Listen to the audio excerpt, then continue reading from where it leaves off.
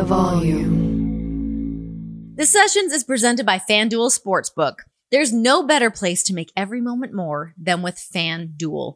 They're America's #1 sportsbook for a reason, y'all. It's so easy to use. It's safe and secure. That's one of the main things for me. I don't want any BS. I love that there's no BS with FanDuel. Plus, you get your winnings fast. Now winnings are delivered in as quick as 2 hours. Plus, it's super fun to combine multiple bets from the same game into a same game parlay. It's awesome.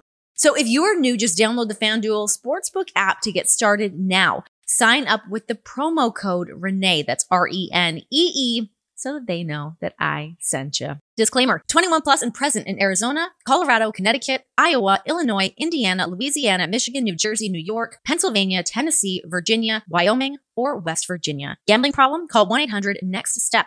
Or text NEXT STEP to 53342 in Arizona, 1-888-789-7777, or visit ccpg.org/chat for Connecticut, 1-800-GAMBLER, or visit fanduel.com/RG for Colorado, Iowa, Indiana, Illinois, New Jersey, Pennsylvania, and Virginia, 1-877-770-STOP for Louisiana, 1-800-270-7117 for confidential help in Michigan, 1-877-8-HOPE-NY, or text HOPE-NY for New York. Tennessee Redline, 1-800-889-9789. And 1-800-522-4700 for Wyoming. Visit www.1800gambler.net for West Virginia. Hey guys, welcome to the best of the sessions. What we have done is we've combined the best of Tuesday's episode and Thursday's episode, mashed them together to give you a beautiful little audio gift for your ear holes. We have some awesome guests on the show. Cannot thank people enough for taking the time to come hang out with me. Give me a little bit of their time. We give you a little bit of that. We all get to hang out and enjoy it, learn a little bit about each other. So it's really cool to mash these all together, and you guys can get those little abbreviated highlights of both of the interviews throughout the week. Also, of course, if you want to listen to the full lengths, you can do that. They all exist. Just make sure to check out all things from the Volume Podcast Network. Like, subscribe, turn on those notifications, all that good stuff. But let's get into it. Here's the best of the sessions. Effie, I am so excited to have you back on the show. But for me, it's the first go because I was overseeing the first one when the amazing Lita was interviewing you, but now I get to do it. Well, I have to thank you because not only have you given me the chance to speak with the lovely Lita, Amy Dumas, we got to go river tubing after we did the interview. I know. It was incredible. It was a perfect afternoon of confusing proportions. You know, like when you're a kid, you're like, one day you're going to wake up and you're river tubing with Lita. You're like, no way. But it was incredible. And also I did not know that you were overseeing. So like when we got to the ending, you were like, that was great. I was like, I'm glad I didn't know you were here. I didn't know we had the watch over of what was going on, but you know, it makes sense. You want to hear what's going on in your show. The thing is, I obviously wholeheartedly trust her. I trust you. I trust everybody. I felt like that was on me where I was like, I guess I should be here, right?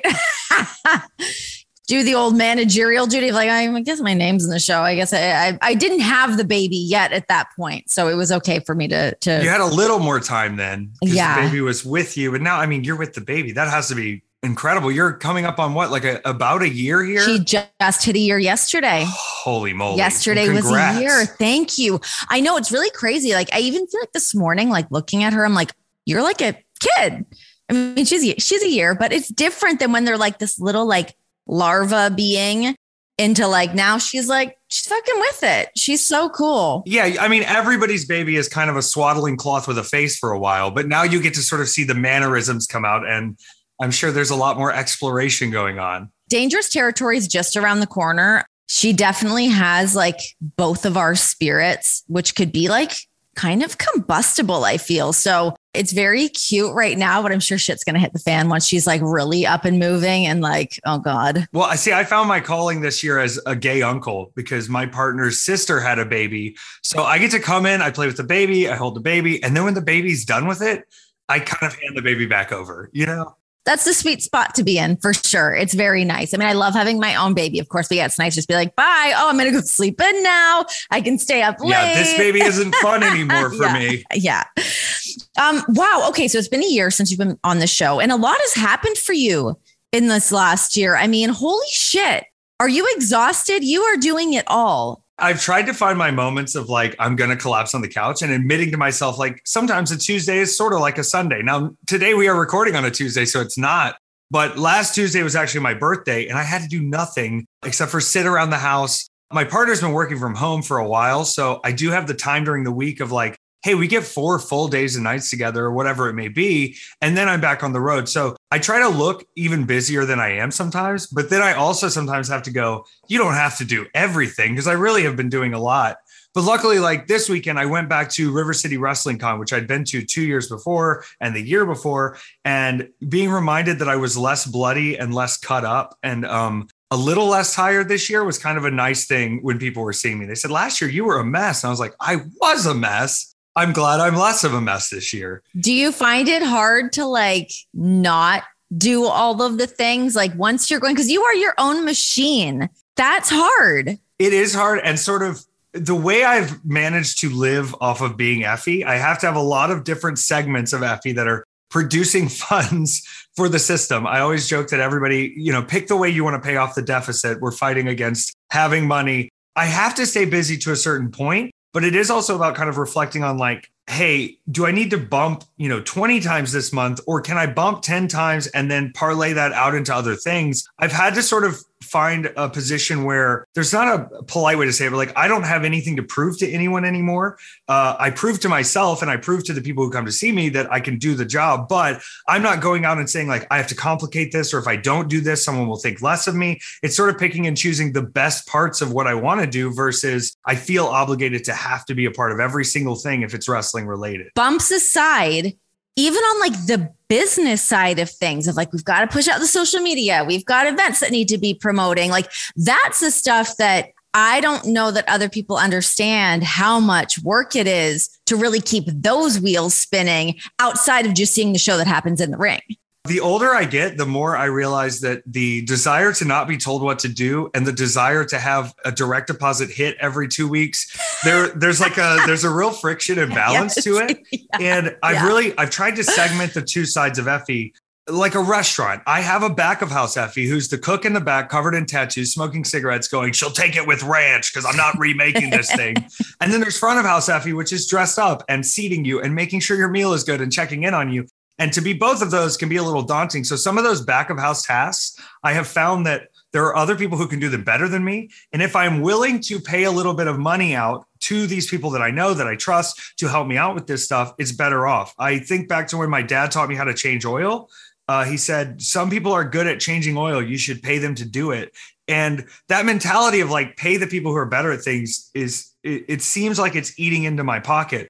For instance, I've been working with Noveria Management on the West Coast. Sydney there has helped me with merchandising. They've helped us set up tag team meet and greets at toy stores with me and Alley Catch. And having someone to do that, I don't feel like I have to be, the front of the store and doing the signings and doing the meet and greets. It's a very much more enjoyable thing for the fans and for me, because if you've come up to me at a table and it's just me, it's me very sweaty after a match going, I don't know if I have an XL, let me dig. And then I go under the table for 30 seconds. It's not efficient for anyone. So I'm trying to piece back those parts of Effie while I'm independent. It's just me. So any help I can get, I have to sort of make sure it's within my budget and reason. But the growth of letting other people help me, I've learned that this year. What a learning curve. That's something I still feel like I wrap my head around. I'm like, I can do it. I can do everything. No problem. And then, you're under the table digging for things for an hour when somebody else could have just maybe nicely organized it and knew exactly where the things were. And you pay them X amount to do that. Delegate the duties. Right. And the problem has been, hey, Effie, you don't like to ask for help. That's part of it. But then the other part is, I don't know if I can explain to you exactly what I need help with. And by the time I'm done giving this lesson, I may as well have just done the thing myself versus teaching you everything. Here's the voice you need to post on Instagram in. That's not something you can explain to people. The voice is me going, ooh, you can't. That's like having children too. You're like, never mind, I'll do it myself. It's just easier. Can you clean up the toys? Don't just put them under the bed. Don't give me a baby me with a dirty diaper. There's rules around here. Good Lord. That's a good rule. Honestly, how was sort of the lull and then boom of indie wrestling since the pandemic?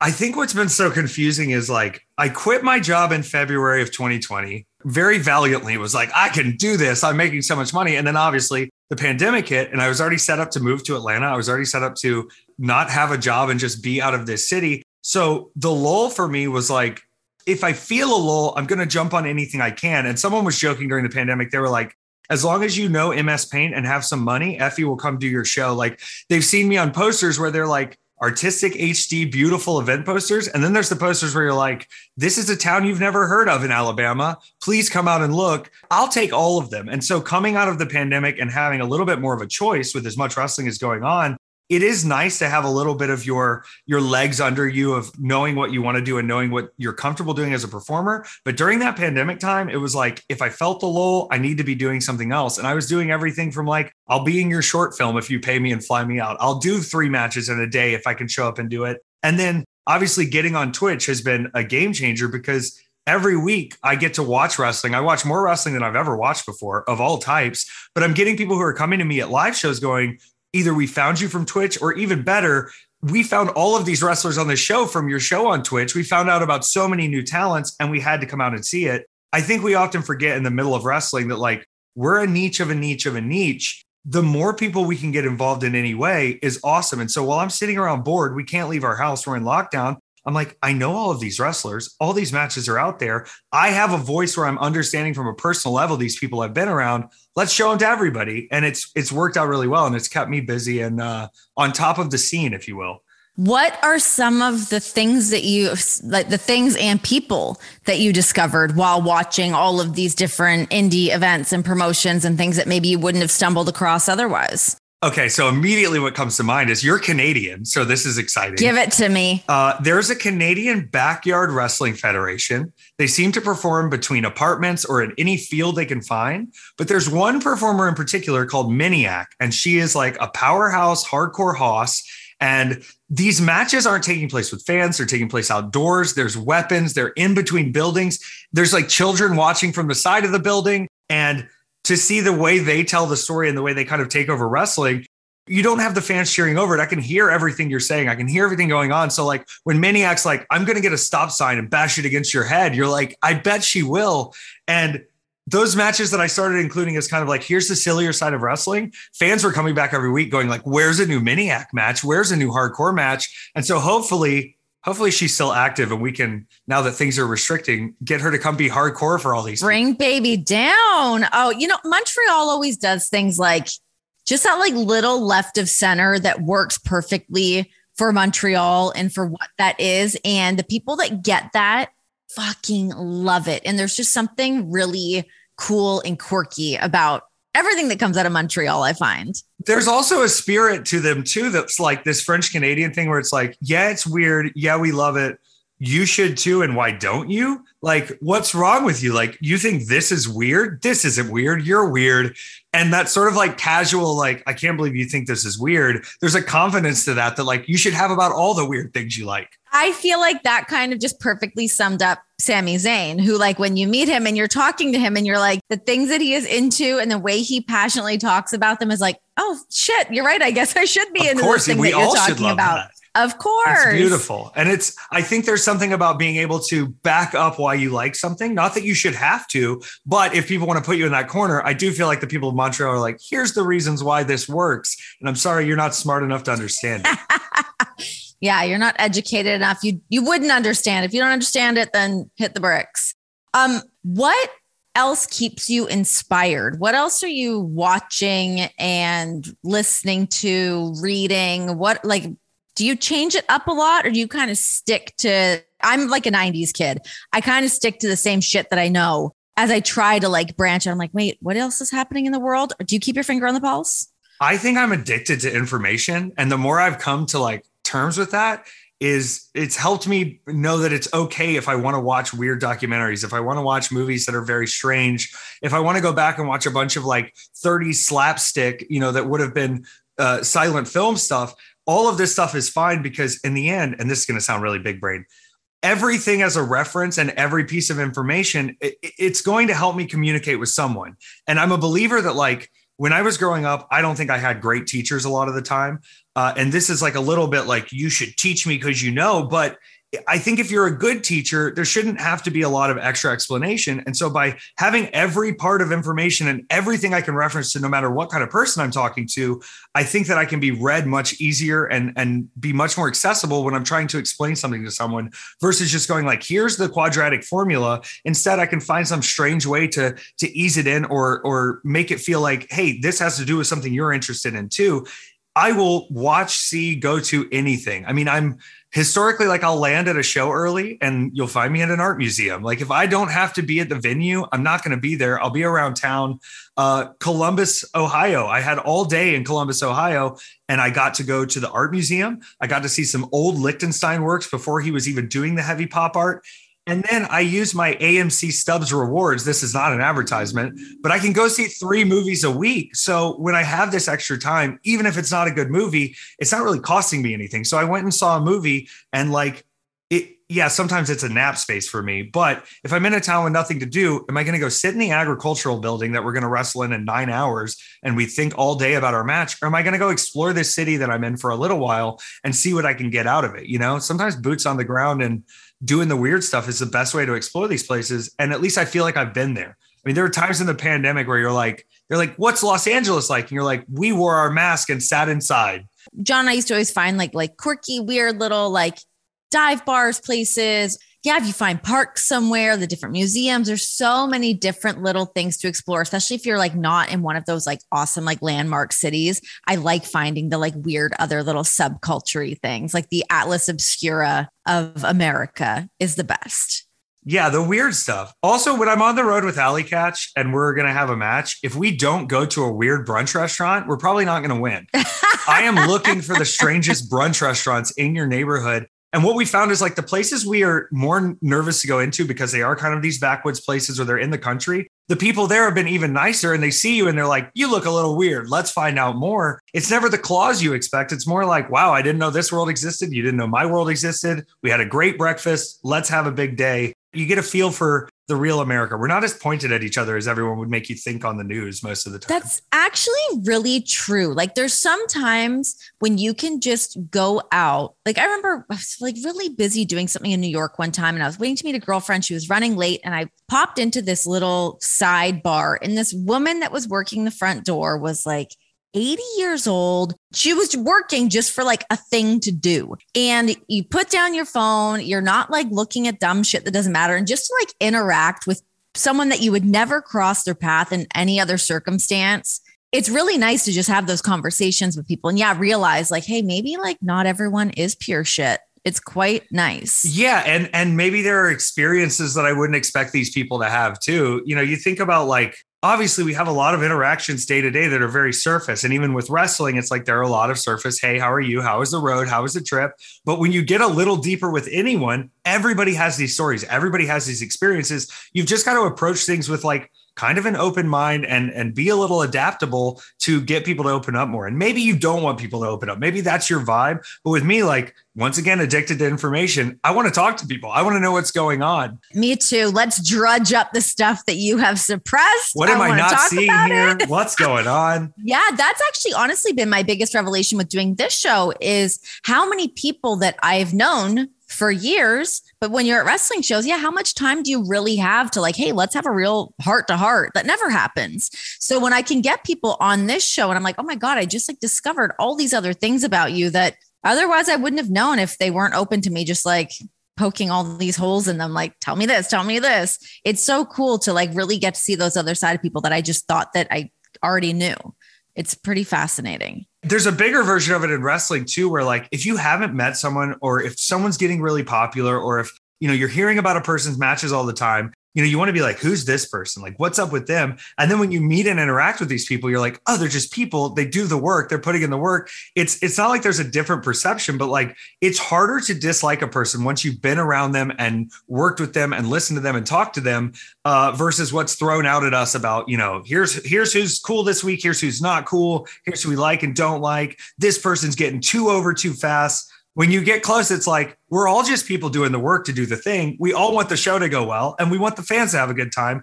There's no reason to have this animosity. And the more people learn that, like, number one, we're all on the same team backstage. Number two, the people you're in the ring with, they're kind of on the same team as you too. It makes this job a lot easier and a lot, more accessible for people to enjoy themselves in versus, I mean, people know when they've been at shows and you're backstage, you're like, I don't know who to talk to or what to say or what to do. I never want that vibe around any of this because it's a hard enough job as it is. It's a fantasy job, but it's hard. Yeah, you're right. And it can kind of feel that way walking in somewhere. Like, I mean, I even remember feeling that way a little bit because I've only been in WWE. And then when I would go backstage with Johnson Heads at AEW, I'm like, where do I go? I don't work here. I don't know where. Am I supposed to stand here? Yeah, I know. Can I eat some of this food? Can I have this drink? Yeah, I'm like tiptoeing a little bit, even though that's like not the vibe, but I'm just like, I'm being respectful of everybody else's space because I know that it's not my space. Yeah. And you can go too far with it too. You don't want to be like, did you see Renee come in here and she ate all the catering and kept throwing her stuff everywhere and said, Vince used to have somebody get the trash. No, like you don't want to be that person either, but it's a fine line, but I think it should be a less fine line in our minds. Like the second we can walk in and act like normal human beings, everybody gets a lot more done. Let's talk a little weird wrestling and the fun side of wrestling, because that's what draws me into wrestling. That's always what has made me a fan of it. I love the bullshit of wrestling. I always call it that affectionately. My favorite wrestler is Goldust. That's what made me love everything about this world. What drew you in? Someone tweeted today. They tweeted today that like, I love the in-ring of wrestling and I don't like anything else. I was like, okay, that's fine. But go do MMA because professional wrestling is every bit of it. It is the spectacle. It is the character. It is the old timey sort of circus show. And it is built on juxtaposition, which is my favorite word. I think we should make the word smaller because there's no other word that ends in to position. Just jux. Like, look at the jux of this match. And sometimes people forget that like juxtaposition is the king of wrestling. If there's not a question of how these things are going to work together or how these opposite forces are going to react, then I don't think it's as interesting. And so when you have the full show, yes, you should have the hardcore drama and you should have the athleticism. You should have the gasping from these big spots. But in the middle of all of this, if every single thing was dead serious, if every single thing was hardcore, then you're not going to get those moments of up and down like the roller coaster. I think about, a wrestling show and a match, they're both a lot like a roller coaster. We've heard that. But I also think that the second time you're going up the pulley, the first time you're like, I don't know what's going to happen. You get through those first runs, you get through a couple loops. That second pulley, when you felt some of it, is just as necessary to the ride as the first pulley. And almost more importantly so. Pacing things down, taking things a little less seriously for a minute. Does every show need to be goofy top to bottom? Possibly. But having that mix and being able to fill that role and kind of, I've started doing seminars, which feels bizarre to me, but reminding people that like filling your utility for the night is more important than being the star every night. Some nights my utility is, hey, we've got a 7-minute spot here that we need to ease the crowd out. We've got a really heavy segment coming up. Can you just do something easy, get it home? Cool. That's a great place for me. But sometimes it's, hey, we need to convey a little more emotion. We need to have a longer run. We need you to get a little more extreme. I want to find my place on the card to make sense and not ever feel like I'm just shoehorned to be there. Like, we've got all these matches. Now Effie has to have a full match. It's going to be 20 minutes. He's going to take all the time in the world versus we got to see him. He filled that role. It was in between two heavy moments. We love it heavy, but we need a little levity. I want to fill in any of those roles. And I historically have been the guy that you can go to on any show and go, can you add 15 or take off 10? I can fit any role there. And I think that having the spectacle, having the circus, it wouldn't be possible without that. It's funny. I was watching a show the other day and yeah, it did sort of feel like everything was 20 minutes, where it's like, it's hard to consume that. It's like overwhelming of like, oh my gosh, sprinkle in a little bit of light for me. Like, let's just have a little fun for 5-7 minutes, get that spot in there, then, get back to some of that heavy lifting. But that really is always the stuff that I love. Like, even when I was in WWE, I'm like, our wedding's coming up. Okay. Like, I love that shit. And I know that there's people that fucking hate it, but I love that goofy stuff. I think it's really fun. And I feel like it's really fun for the performers to get to have those moments as well, instead of it always just being like bumps, to like, let's just like fuck around a little bit. It's also good for like moving these narratives forward. If the narrative was always being moved forward by just like, we fought and here was the result. Now I want to fight you because of this. it's just not interesting to an audience. And when you have these little moments where you can pepper in like, yeah, he was too goofy in this match with him and now he wants revenge, or, he made fun of him in this segment and made him look like a fool and dumped slime all over him. There's at least some kind of something to grip on to forward your character and have a reason for why they're there versus like, well, I'm fighting because I'm a pro wrestler and I want to prove I'm the best pro wrestler. That's like interesting for like 2 weeks. And then like, give me a little meat on the ribs. Yeah. Let's back it up a little bit. Yeah. I love the ridiculous shit. Shout out to Goldust. Always my guy. Like, I'm really fascinated with taking ridiculous stuff very seriously because I always feel like in wrestling, there's always been those moments. Well, how important is that? Because if you don't take it seriously and make it that, it's going to fall so flat. I think to a little story I did with a Midwest talent named Ace Perry, who's been on a few of my Big Gay Brunches, where I beat him in a match and won his soul. I won possession of his soul, and it sort of fell by the wayside. Didn't like Milhouse and Bart do something like that at one point? Oh, yeah. Listen, The Simpsons did it, and I'm going to do it again in the wrestling ring. But, I beat him with a roll-up in this match that was pretty back and forth, a little silly, very effy. And all of a sudden the lights go out, druids come out. I start speaking in tongues. I take his soul. 2 years later, he says, I want the soul back. I said, I'll keep it protected. We do a very serious hardcore match at one of the Big Gay Brunches in Tampa where, we're beating the crap out of each other. I think he hit me with a chair 10, 15 times. And I end up winning barely. And I say that he's ready and he has his soul back. This whole thing is stupid and ridiculous. But when we both take it dead seriously and you can't really see through it, it's the same sort of contempt and passion and wrestling violence that you would see in any other match for a championship. But this is for a man's soul. He lost it and he thought he didn't need it. I took his soul because if you don't have a soul, you can get a lot further in this business. I'll hang on to it for you, kid. There's a seriousness in it, but there's so much stupid around it that you go, we're going to take this dead serious and we're going to see how people play along. I feel like you do such a great job at swinging the audience into coming around on your character. Do you put a lot of thought into that? Or is it just that people watch it and there's like something really infectious about it that they just fall in love with? Or is it by design? It's a little by design. It's a little accidental. And part of it, I started leaning into the design because Kevin Kelly pulled me aside a long time ago at a PWX show and he was helping agent. And he goes, I like it. I've never seen anything online of you actually wrestling. And I was like, exactly. There shouldn't be anything online of me wrestling. I even did a highlight video that was like the top 12 moves of Effie. And it's just things I'm saying in between doing moves, being sassy. And so there was this idea sort of that like, before you get to me in person, you should have almost a negative thought about Effie. Everyone's talking about Effie. Everybody loves Effie. This Effie guy, what's so good about Effie? And then you get there in person and I sort of try to connect to each room. And this sounds big brain, but it's really not. I read the room. I check in with people. I see who's at the show. I see what the show has, and I try to fit in the best I can there. And because of that, like, there's a different mindset that helps me excel versus like, Effie does these 4 moves. You can reverse this one. This will be my finish. We'll trade 4 falsies. It's like, maybe that's not what the room needs right now. Maybe we need something different. And so by reading the room and sort of working with the audience, instead of going like, this is what I am and this is what I do, there's a lot that's set in stone. The entrance is set in stone. That's me going through rituals to be comfortable in there. But every match to me should feel a little different. And I've argued with guys on this because I used to do stand-up comedy. And they would say, if you don't come practice your sets, if you don't come do the same set, if you don't do the same set and get it right. And it was like, I don't need this restriction. In my world, I'm given a task. You have this much time with a person. There's a person who's going to win and a person who's going to lose. Here's what we would like to see out of it. How best can I use my creative skill to fit that task and to give the paying audience the best version of the show that they need while not detracting from the other parts of the show? If I know the finish is a tombstone for the title at the end, I'm probably not going to spam a bunch of tombstones, but there's not a lot of people just stopping in front of someone on their knees. So I've usually got the clearance to at least open up the story with that.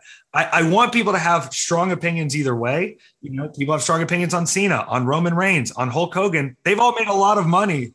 And in my opinion, the bands and albums and music I've loved the most, I didn't really like at first. And then I got addicted to it. If you have a slight negative towards me at the beginning, I've got a way bigger chance of swinging you big to my side if you actually come around to it. Is there a moment or like a fan that comes to mind that this person just hated you and then by the end was like fully embracing you in the merch? Everybody loves Effie. I can point to entire cities in the state of Georgia where like I've jokingly said it, but I've been like, if I was as over here, now as I was in 2016, then Trump may not have won the election at all. I went into towns like, I think of Pavo, Georgia. Pavo, Georgia hated me. We wrestled in an elementary school. I wrestled there all the time when I was starting out in my career. But as they watched me work, as they watched my personality, these very far right Republican South Georgia people were all of a sudden cheering their hearts out for a gay boy. They were buying T-shirts from the gay boy. He's wearing pantyhose.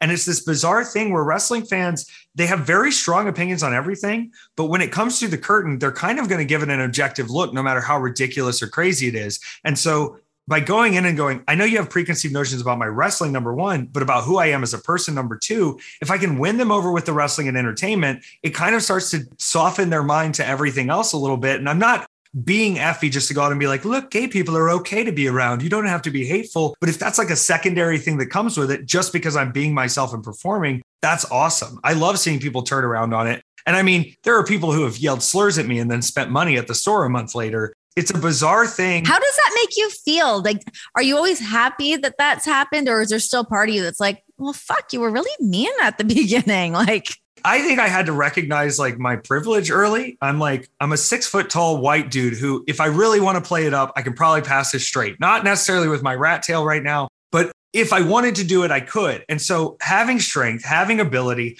having the body I have, having the voice I have, being able to speak and being educated, I wanted to be at the front of kind of getting in front of people who are hateful. I think there are a lot of people in our community. They don't need that violence. They don't need that extra fight, and they shouldn't have to yell or explain themselves all the time. But if I'm going to be up and angry anyway, then I want to fight it back. I want to be on the front of it. And if I can change your mind with taking things a little less seriously, easing you in versus coming right with a knife right away, I don't mind demeaning myself almost a little bit to make sure the bigger picture is seen. And it's simple stuff like talking to someone. I had someone during a show and they used a slur against me, and I finished the match. And then I got in their face in front of everyone. And I said, I hope you have a gun in the car, because if I find you outside the building, I'll tear you up. This is very aggressive in front of everyone. But then I pulled him to the side and we talked, and he cried and he had a conversation with me that was very long. And it's not necessary for me as a performer to have to come educate you and pull you aside and be your mom. But if I can do that and it stops someone else from having to deal with that in the future, or if they leave with a better understanding, I think that that's worth my effort and worth my time. And yeah, the reactive, I'm going to kick your ass in the parking lot. It's a good little threat to let them know it's serious, but actually kicking someone's ass in the parking lot, they're just going to hate gay people more. They might come back with a weapon next time. I have the ability to get in front of it, and I'm willing to see if through gentle conversation we can get somewhere, or through very powerful conversation we can get somewhere. But I don't want to leave something hanging and just go, that's just how they are. That's who they are. Because I think everybody with a little education can come around to at least being polite enough to interact with everyone. Football fans, check out the 3 and Out podcast with John Middlecoff, only on the Volume Podcast Network. John brings his unique perspective as an ex-NFL scout to the Volume to break down all the news around the NFL and college football. Whether you're looking for game predictions, coaching searches, the ins and outs of the NFL front office, even an occasional golf tip, John has you covered. Download 3 and Out with John Middlecoff, only on the Volume Podcast Network. We're doing the sessions, obviously. John is here. Do we start? We're doing it. This is the show. You're hard to talk to anyways, because you're either clearing your throat, eating food, you've got a sucker, you've got gum, you've got dip, you've got these fake beers, for the record. Yeah, I'm trying to get a sponsorship, so I brought this up here. Oh, well then gotta get the label Athletic in there. Brewing. Athletic Brewing, hi. It's a very good product. A lot of endurance athletes are into this because it's like a non-alcoholic beer, but it's got carbs, water, and hops itself is like a natural anti-inflammatory, allegedly, and like natural electrolytes. So it's better than a sports drink, really. So a lot of the triathletes and stuff, I guess they drink this stuff while they're training and like stuff. So these are very good because all the craft beer snobs like got into non-alcoholic beers now. So like there's some of them. No, there actually is like some. Yeah. I like the Heineken Zeros. I really like, and those are okay. Yeah, the Athletic Lights I really like. Yeah, those are okay. I like the Free Wave and the Run Wild. This have one's here. upside down. Yeah, so give me a fucking sponsorship, Athletic. Let's go. Send us some. We drink it Yeah. all the time. Get 'em- Does get 'em it at Whole feel Foods. to you like not drinking, but having these? What is like that substitution like for you to have that instead of like not drinking? I don't even classify them in the same thing. I mean, these are delicious. But I mean, in the sense of like just having something in your hand, more or less, because like I feel like that's a part of the thing of not drinking too. And like my only relationship to that is like when I got pregnant and was like, oh, I can't drink anymore. Okay, what do I do with my hands for a second? It feels like a little bit awkward. And then I would either have a pop or tea or whatever. But like, does it feel like that to you? Maybe to a degree, I guess. I don't think of it as like a substitute for alcohol. That's why a lot of people would tell you. I heard a guy saying that, like, yeah, those are bad. Like anything that's like a substitution is like a bad thing because it leads you to stay in the habits and you're trying to like break a habit, whether that be like cigarettes or fucking whatever. And nothing is one size fits all for everybody. Maybe it would be a bad idea for somebody, but I like them. They're like my only thing that I do that's like a ritual. Like I don't go to fucking AA or nothing. That kind of shit's not for me. I don't like journal or fucking go to therapy or groups or do this or that. Like I don't really do anything. The only thing that I do is like I make it a point to go grab these athletics as long as I can find them. If not, I'll find you can always find some brand. Oh, But the athletics are the best because you can get them at Whole Foods. So now I'm like fucking Brian and I hit Whole Foods before every show.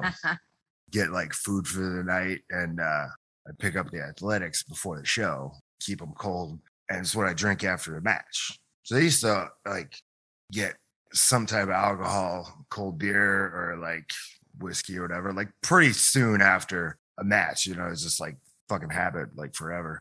Cold beer at the end of the night after a match where you're like, fuck yeah, that ruled. And you're all sweating and fucking pulling blood out of your eye or whatever and high-fiving and talking about the match and drinking the beer kind of puts a button on the end of the night or whatever. So like, that's kind of my like, okay, this is the button on the end of the night.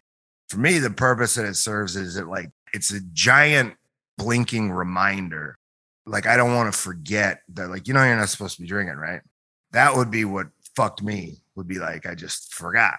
It wouldn't be like, oh, everything sucks and I'm depressed, so I'm going to go drink. It would be everything is going so good and everybody's happy and whatever. And I just kind of like, whatever, yeah, sure. And then before I knew what I was drinking, I don't want that to happen. So I go out of my way to like, I have my little fucking 6-pack of non-alcoholic beers. It's like my little thing because it's a giant blinking reminder that you're not drinking. A non-alcoholic beer is such a ridiculous thing to drink. And it's so hard to go out of your way to find a fucking Whole Foods before the show and find these very specific things. And like, if somebody asks you, like, what are you drinking? You got to go, it's like a non-alcoholic beer. Like, so it's this giant blinking reminder that you're not drinking. It's the one thing I do that's like, okay, this is my ritual to keep me on track. I didn't think that we were going to start the show and like just get into like that. This was I didn't even know we started. You just like before I knew it, we were starting. I know. I kind of. And it kind of feels weird because I haven't done an interview in like a I know, but that's time. what I was going to say. You before I knew it, we were recording, and then you're just like, so tell me about. Let's just get like I talk did about. Say you're drinking non-alcoholic beer. Gotcha interview is what this is. But I didn't. So this is like a weird interview for me too, because first of all, you are always my hardest interview. Of all of the people I've interviewed, you are the toughest person for me to interview because I know all of your shit. You don't like to talk about a lot of things. And since the last time you were on, a lot of very personal things have happened. It's been like, God, okay, so it was just Nora's birthday. It is crazy to think of like Nora was born to like where we're at now, a whole year that has passed and like the things that have gone on in that year. I mean, from a professional standpoint, I mean, what a year you've had. Pretty much your entire time with AEW has just been like bucket list, bucket list, bucket list. Like you're doing so many amazing, great things. But then on the other side of things, you're having these other like personal things that went down and then having that be like so public and then bouncing off of those things. It's been a very strange year. It's been a crazy year. Like everything is different than it was a year ago, than it was 6-8 months ago. Yeah. I'm in a totally different headspace. We live in a different place. Now we have a child, which is wild. We didn't have a child before. God, she's cute. Now though, we have huh? this strange creature crawling around the house. That's Now obsessed she's with you. Starting to do little steps. She's gonna be walking any minute. It's wild. I thought like when I stopped drinking, it'd just be like, oh, okay, I'm just gonna feel like $1 million and Yeah. just fucking kid. But it doesn't work like that when you've been drinking and using drugs to, excess, more or less going on, like 18 years. Your Yeah, body. but you've not been on drugs though, just to like clarify. Well, I mean, and not me, but anybody. You know what I mean? Yeah, Like, okay. Yeah, I was just making or that whatever clear. it is. You know what I mean? Yeah. Your body needs time to like adjust. You know what I mean? When I first wrestled again, so I came back in January, and it was weird. Like just being in the ring was weird. It felt strange. Like I came back and did a promo, and that was cool because I didn't have to do anything physical. I just got chalked. I was like super relaxed. So my first match back, you think it's just going to be like, oh, okay, well, now you're sober, so you're just going to feel like $1 million. But it doesn't really work like that. And like, I was weird. It was like my legs were in quicksand. I didn't have any adrenaline. Not that I didn't have any adrenaline so much as like I wasn't nervous or like, and it's hard to put into words, but it used to be like this big, long, giant process to get ready to go out and do a match or wrestle. It's like this transformation to be ready to go to the ring. And I think people who probably don't, spend their lives, like partying too much or whatever, probably like take for granted just waking up in the morning and feeling good. I feel like I'm cheating. Like the novelty hasn't fully worn off. Of like not having a hangover. Yeah. Yeah. Just like waking up and being like, okay, like I don't have to worry about like being massively dehydrated or feeling like crap or whatever. Like for me, it's almost like, oh, I got like a cheat code or something, But like that first match, I felt terrible. Like I just felt like off. Like it was weird. I can't really explain it. Like I was just like chemically imbalanced and like it was strange. And then like it got a little better the next match and the next match. I finally wrestled Brian at a pay-per-view, and we more or less just went to the ring like the first time I ever met him, just kind of got in the ring and just wrestled. Then I kind of started feeling my mojo again. Yeah. I was like, but it took me like a month or something. How of, much like, did that just- scare you to like have that feeling of like, oh my God, am I going to get back to getting that mojo? Like, who is this new person that I am all of a sudden? Oh yeah, it was stressful. I was like, oh no, do I suck now? This sucks. Right. But then very quickly got my mojo back. So it's somewhere in the middle of that match with Brian, I think. Something snapped back. It's hard to explain. Stella got her groove. And then it's been like better and better. Now I'm having a pretty good year, man. Having like Yeah. a ton of fun, having a bunch of really good matches. Starting to like really put everything together as far as like the style I want to do, the style I kind of even was picturing like 3-something years ago, like while I was hurt in WWE after I freaking worked every night for 2 months with a torn tricep. Yeah. And I was off. And I've talked about this before. I was like in rehab for the tricep or whatever. When I realized like I wanted to leave and started watching other wrestling and stuff. But even like way back then when I was picturing what I wanted to do and what I wanted to become in the ring, it looked something like what you're seeing now, all that long ago. And it's been a lot. So it's been like, evolving in the ring and constantly trying new stuff and getting better. And, you always keep learning and keep growing and I keep don't getting think a better. lot of people do though. Like I actually want to like give you credit for that because I don't think a lot of people always want to grow and work and try to get better. I think sometimes people think that they like got the keys to the castle and that they have it figured out and you become really stagnant. And I think that's something that you've been awesome at is not being stagnant. You are not a standstill person. You're constantly like learning and growing. And you gotta thinking of new things. Evolve with the business. You see a lot in this business, people who are still stuck in whatever year they were that Had they some come success from. or- They're yeah. stuck in the 80s or the 70s or the 2000s or whatever it is, when like the business is totally different than it was even 10 years ago. I was talking about this with some of the kids, and I talked about it a little bit after the show. Some of the kids, you old man. Yeah, man. Dude, but it's wild. Well, they were just asking, just like, you know, just talking to some of these kids that are training like less than a year at the GCW show in New York. And it kind of hit me while I was talking to them, because I'm like, I don't really have any answers for anything, you know, it's just like experience. You just got to get experience. I don't know. That's my answer when people ask me about anything. I go, I don't know, get experience. Because it's one of the things I said to him was like, there is no one right or wrong answer as far as pro wrestling is concerned to almost anything. I said, everything I tell you could turn out to be crap. If somebody tells you this is the way it is and this is the way it needs to be done and this is right, they might be really smart, but take all that with a grain of salt. Mm-hmm. Make your own decisions, use your own brain, look at the people. What are the people into? What's working, what's not? Because I was brought up on a bunch of certain stuff. I think I talk about this in the book, you know, like. Yeah, you had a book come out in this last year. Oh, like, yeah, that's a whole. God, there's so many like layers to what this year has been. The like, audio book just came out, and I had to ask over it, man. I'm so sick of that book. Like, I'm too close to it now. I hate it. I never want to read it again. But you know, I came up in the less stature, you know, system of like getting caught talking about your match before the show was like a sign of weakness. You know, it was all about calling in the ring, like, oh, these kids in the ring 2 hours before the show talking about their spots. And hardcore wrestling, quote unquote, or whatever, was garbage and all this and that. And, you know, that's how I was taught that this is the way. And in WWE, they tell you a lot of stuff. You got to do this and this and this. This is the way it needs to be done. There's all this stuff that's just wrong.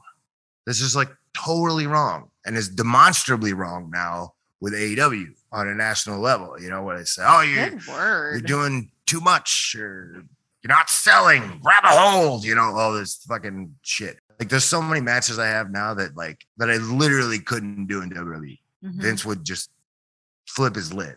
For instance, like, I don't know, off the top of my head, like me and Eddie versus the Young Bucks. Great match. Guarantee you Vince would hate it. He'd be like, oh, you're not selling. You're doing too much here, or whatever. Les would probably hate it, you know, for similar reasons. Because there's so many different styles, you know, things in Japan work that, you know, somebody would look at and go, that's stupid. That doesn't make sense. But in the universe of Japanese psychology, it works. In the context of deathmatch psychology, some stuff works. There's like all kinds of different. I really want to do a podcast with you that's all on deathmatch psychology. Well, yeah, I mean, and that, you know, that's it. There's all these different, and Lucha's got its own thing.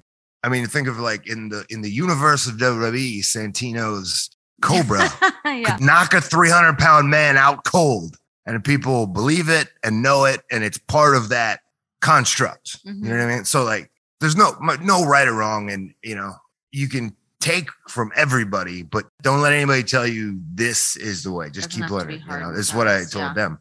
There's so many shows now, like the GCW audience, the AEW audience, I think on the whole is like this too. Defy Wrestling, like all these places where, I mean, I'm talking about this type of specific indie show where it's almost more like a concert where everybody comes and they know the band and they know their songs and they come to have a good time and they want it. They want to be there. Like a Defy or GCW is more like going to a concert, you know, in a lot of ways. It's not like a bunch of people who are like, all right, what is this wrestling stuff we're watching? No, they're like super passionate wrestling fans and they watch everything and they know who everybody is and they understand wrestling on such a deeper level than fans on a general indie show and us first coming up. Like, it's so different. It's so awesome. And it's such a pleasure to be on a show like that. I'm like, man, some of these freaking kids don't even know how good they got it now. Like, this is so awesome just to have such a good relationship. Like, it's such a pleasure to wrestle in front of those fans. And I'm not trying to be like some kind of, I'm not trying to be corny when I say it. It's just, it's awesome. I think a lot of the mainstream's stereotypical feeling of a wrestling fan would be something that's not what it actually is.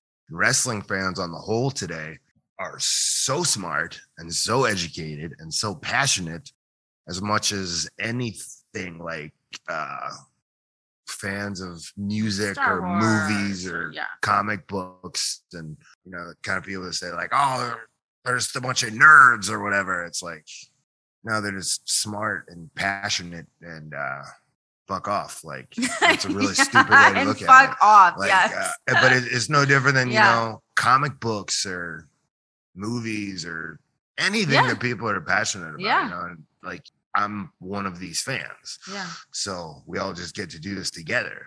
Let's take it back to like the beginning though of you going into rehab. What was your headspace leading up to that? Night sweats, I've never seen crazy anything like night it in my sweats, life. crazy nightmares. My chemicals are all imbalanced. Yeah. Wacky mood swings. You can attest to all that. Yeah, When I no, say it it's- hasn't been easy, like the not drinking part is easy. It's not like I have some desire to drink. I have no desire to drink. I can't even imagine drinking right now. Like, Yeah. it's so beyond like that. The not drinking is easy. We'll stop drinking. Yeah. I wanted to stop drinking for a long time. I was trying to quit drinking for a long time. Mhm.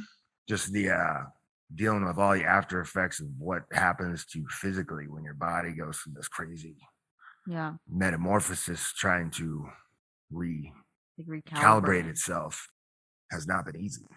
So And I'm on national television while I'm going through these fucking problems. It's actually so like- it's like in front of Yeah. everybody. It sucks. I mean, a lot of people in my position would have stayed in rehab a lot longer.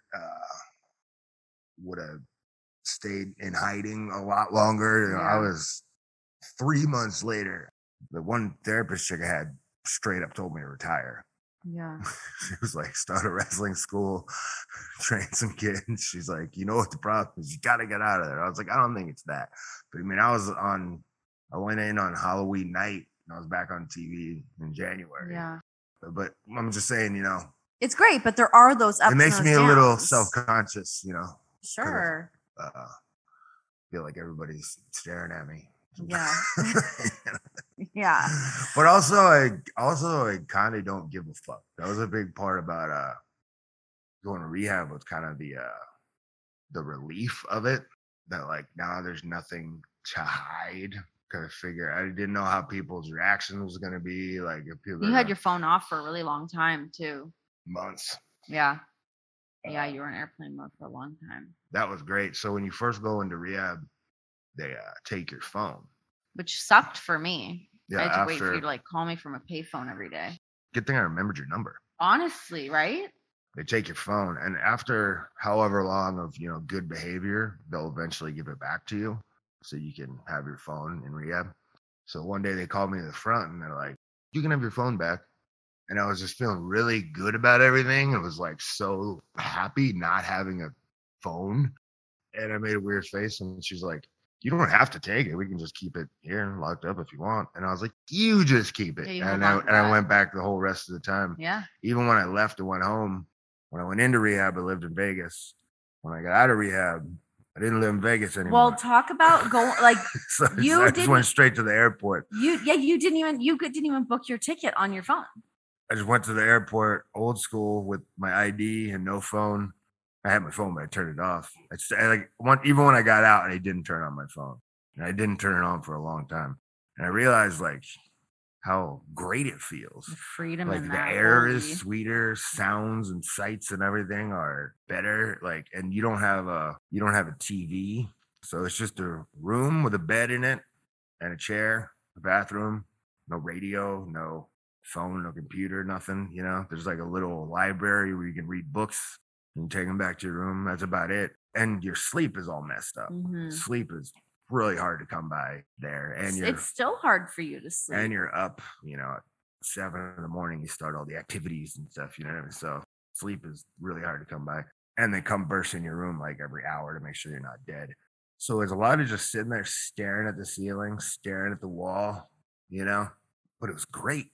Being disconnected eventually felt so great. I like, bet. pretty quickly. Yeah. That I was like, I don't want to go That's back. a detox I don't we wanna- all need. Shit. Yeah, I highly recommend it. And people couldn't fathom it. A lot of people couldn't fathom not being like tied to their phone But like we didn't have cell phones till how long ago, you know? Yeah. Yeah. We went a I long mean, time people without them. lived for a long time before phones were invented. You can do it. I promise Let's you. talk about before you went into rehab. Like, what was the buildup? And for you, I guess, like the breaking point or realizing, like, I have to go and get help. I mean, you said a second ago that, like, you wanted to quit drinking. It was something you were trying to do and wanted to do, but you had to go to rehab. Nothing bad happened. Yeah, I want to didn't- make that clear on my end too, is that Right. like, yeah, nothing ever. I think people thought like maybe something went down. Yeah, It I was just didn't like, go to no. jail, nothing. Just like I just couldn't stop. Mhm. I was trying for like the longest time, which sounds stupid. If you don't know, you just go, just stop drinking. Here's the thing too, that I think that I didn't really know until I started dealing with this, but I don't know, if you never had to really look into it, you just might not know. Is if you just stop drinking, if you drink a lot, you can die. Like I've always drink beer all night back in the day, whatever. Sleep 2 hours, go out, wrestle 25 minutes that Oh, you night. were like a high functioning alcoholic. Yeah. Yeah, I'll just after the show, just get fucked up. You know what I Mhm. mean? Wake up the Yeah, next you wake up just the next fall morning, sweat it asleep out. and- Never yeah. had any problems. At some point, especially the first time I tried to stop, and I was experiencing for the first time alcohol, at least that I remember, alcohol withdrawal, which is as bad as withdrawal from just about anything, and it's dangerous and a lot more dangerous in a lot of ways. The first thing they told me this, and that they're like, yeah, just quitting drinking cold turkey, you know, at a certain threshold, which I was at, it's the worst thing you can do. It's the most dangerous thing you can do. You can just go into cardiac arrest and die. Or what's really common is you have seizures. Something really bad can happen from that. That's what happened to Cass. I was terrified of that for the Yeah. longest time. The feeling of it is like crushing physical anxiety. Not anxiety like you're nervous about something, the physical feeling of anxiety, like breathing's messed up, like you're like twitchy, like they call it the shakes because you know you're literally like shaking. And there are times to be like a TV, and I feel like people are gonna think that I'm like on drugs because I'm sober. So like, a lot of times, be talking to people or doing whatever, I like have a little shot or a little flash or whatever just to mellow out because I'd be like, people are gonna think that I'm on crack right now. So I was leveling myself out for like the longest time. And that gets really tiring. So like every night, especially like TVs, was like the longest days because I'd be having this like horrible like alcohol withdrawal at TV. I was terrified I was gonna have a seizure on live TV or on a plane. And, like the plane would have to land. It or makes whatever. me sick to think So to about avoid that happening on a plane, I would never be at an airport on a plane without being nicely buzzed. If I didn't have time to like hit the bar before I get on the plane, or it's like morning, or the bars are closed, or something, you know, whatever, I'd just be sitting on the plane, like, come on with the cart, come on with the drinks, like, Yeah, because I'm yeah. like, I didn't know that about I the mean, planes. I knew that with the other stuff, yeah. but I never thought about that. I with was the- real, with the- I on was, the plane. I was real scared of like something catastrophic like that happening, you know? Yeah, so I was like really worried something like that was gonna happen, and I just like I was just so exhausted with it because everything has to like revolve around staying level, and like I couldn't enjoy wrestling because I was so worried about that. You're And battling all day. because like you can't go on TV and wrestle fucked up. I had to be like sitting there worried, going through withdrawal, where so like as soon as I got done, like it's like this big wave of relief, like, oh, okay, got through another day, got through another TV, and didn't have a seizure and die on live TV. Sweet. So I immediately start getting loaded because now it's been however long with it. So, and then you just end up drunk again. So Yeah. it's like this never ending cycle of hell. Like there was like months, absolute hell. It wasn't like, okay, I'm all stressed out and I have problems. And like, it wasn't like, okay, I need to go to rehab and talk about my feelings. It was, I'm going to die. It can happen to anybody, man. Like I don't know what the 100%. threshold is, but like once you start feeling like that, those withdrawal symptoms, be it like alcohol or pills or whatever it is, that's when you're in trouble. Doing whatever you're doing to normalize yourself. That it's a bad slope. So the night that you had to go in, you had come home. It was Halloween night. And that's when it was kind of like, okay, this has to happen right now. Yeah. It all happened. We were moving the next week. It was like, oh my God, everything was happening all at once. That was like a fucking trip. That was nuts. Yeah, like a lot of shit was happening at once. Like, because we were getting ready to move. So we're dealing with all that. I was trying to sell a house, trying to buy a house. And the whole time it's getting really bad. And I'm just trying to stay level, you And know. we have a 4-month baby. Yeah, at the and we time. just had a baby. And I'm like, that's when I first tried to stop, you know, before she even came. And Yeah. then that just made it worse. Like, and yeah, you can't be drunk when you're holding the baby, you know. No, So no. it was like obvious before the baby even got here that I was like, you gotta fucking stop drinking. Thanks so much for hanging out with us, guys. Hopefully you enjoyed the week, enjoyed the best of the sessions. You guys can hear the full-length interviews anywhere that you listen to podcasts. Just download them, give them a listen, give them a like, a review. And if you want to see what you're hearing, head on over to my YouTube page. Just search Renee Paquette. It's all up there, and you can see us talking, having this interview, having a hangout. It's all up on there, and that's been like a really great, cool, growing community. So I'm really enjoying the hangouts on the YouTube as well, so we can see you guys over there. And jump in the comment section, you know? Jump in, chime in, leave a comment. We like filtering through them all, reading about them, maybe even like, I don't know, some constructive criticism if you had it. We're all ears. God, did I open up a can of worms by saying that? I don't know. Be nice, be cool in there. This has been The Sessions.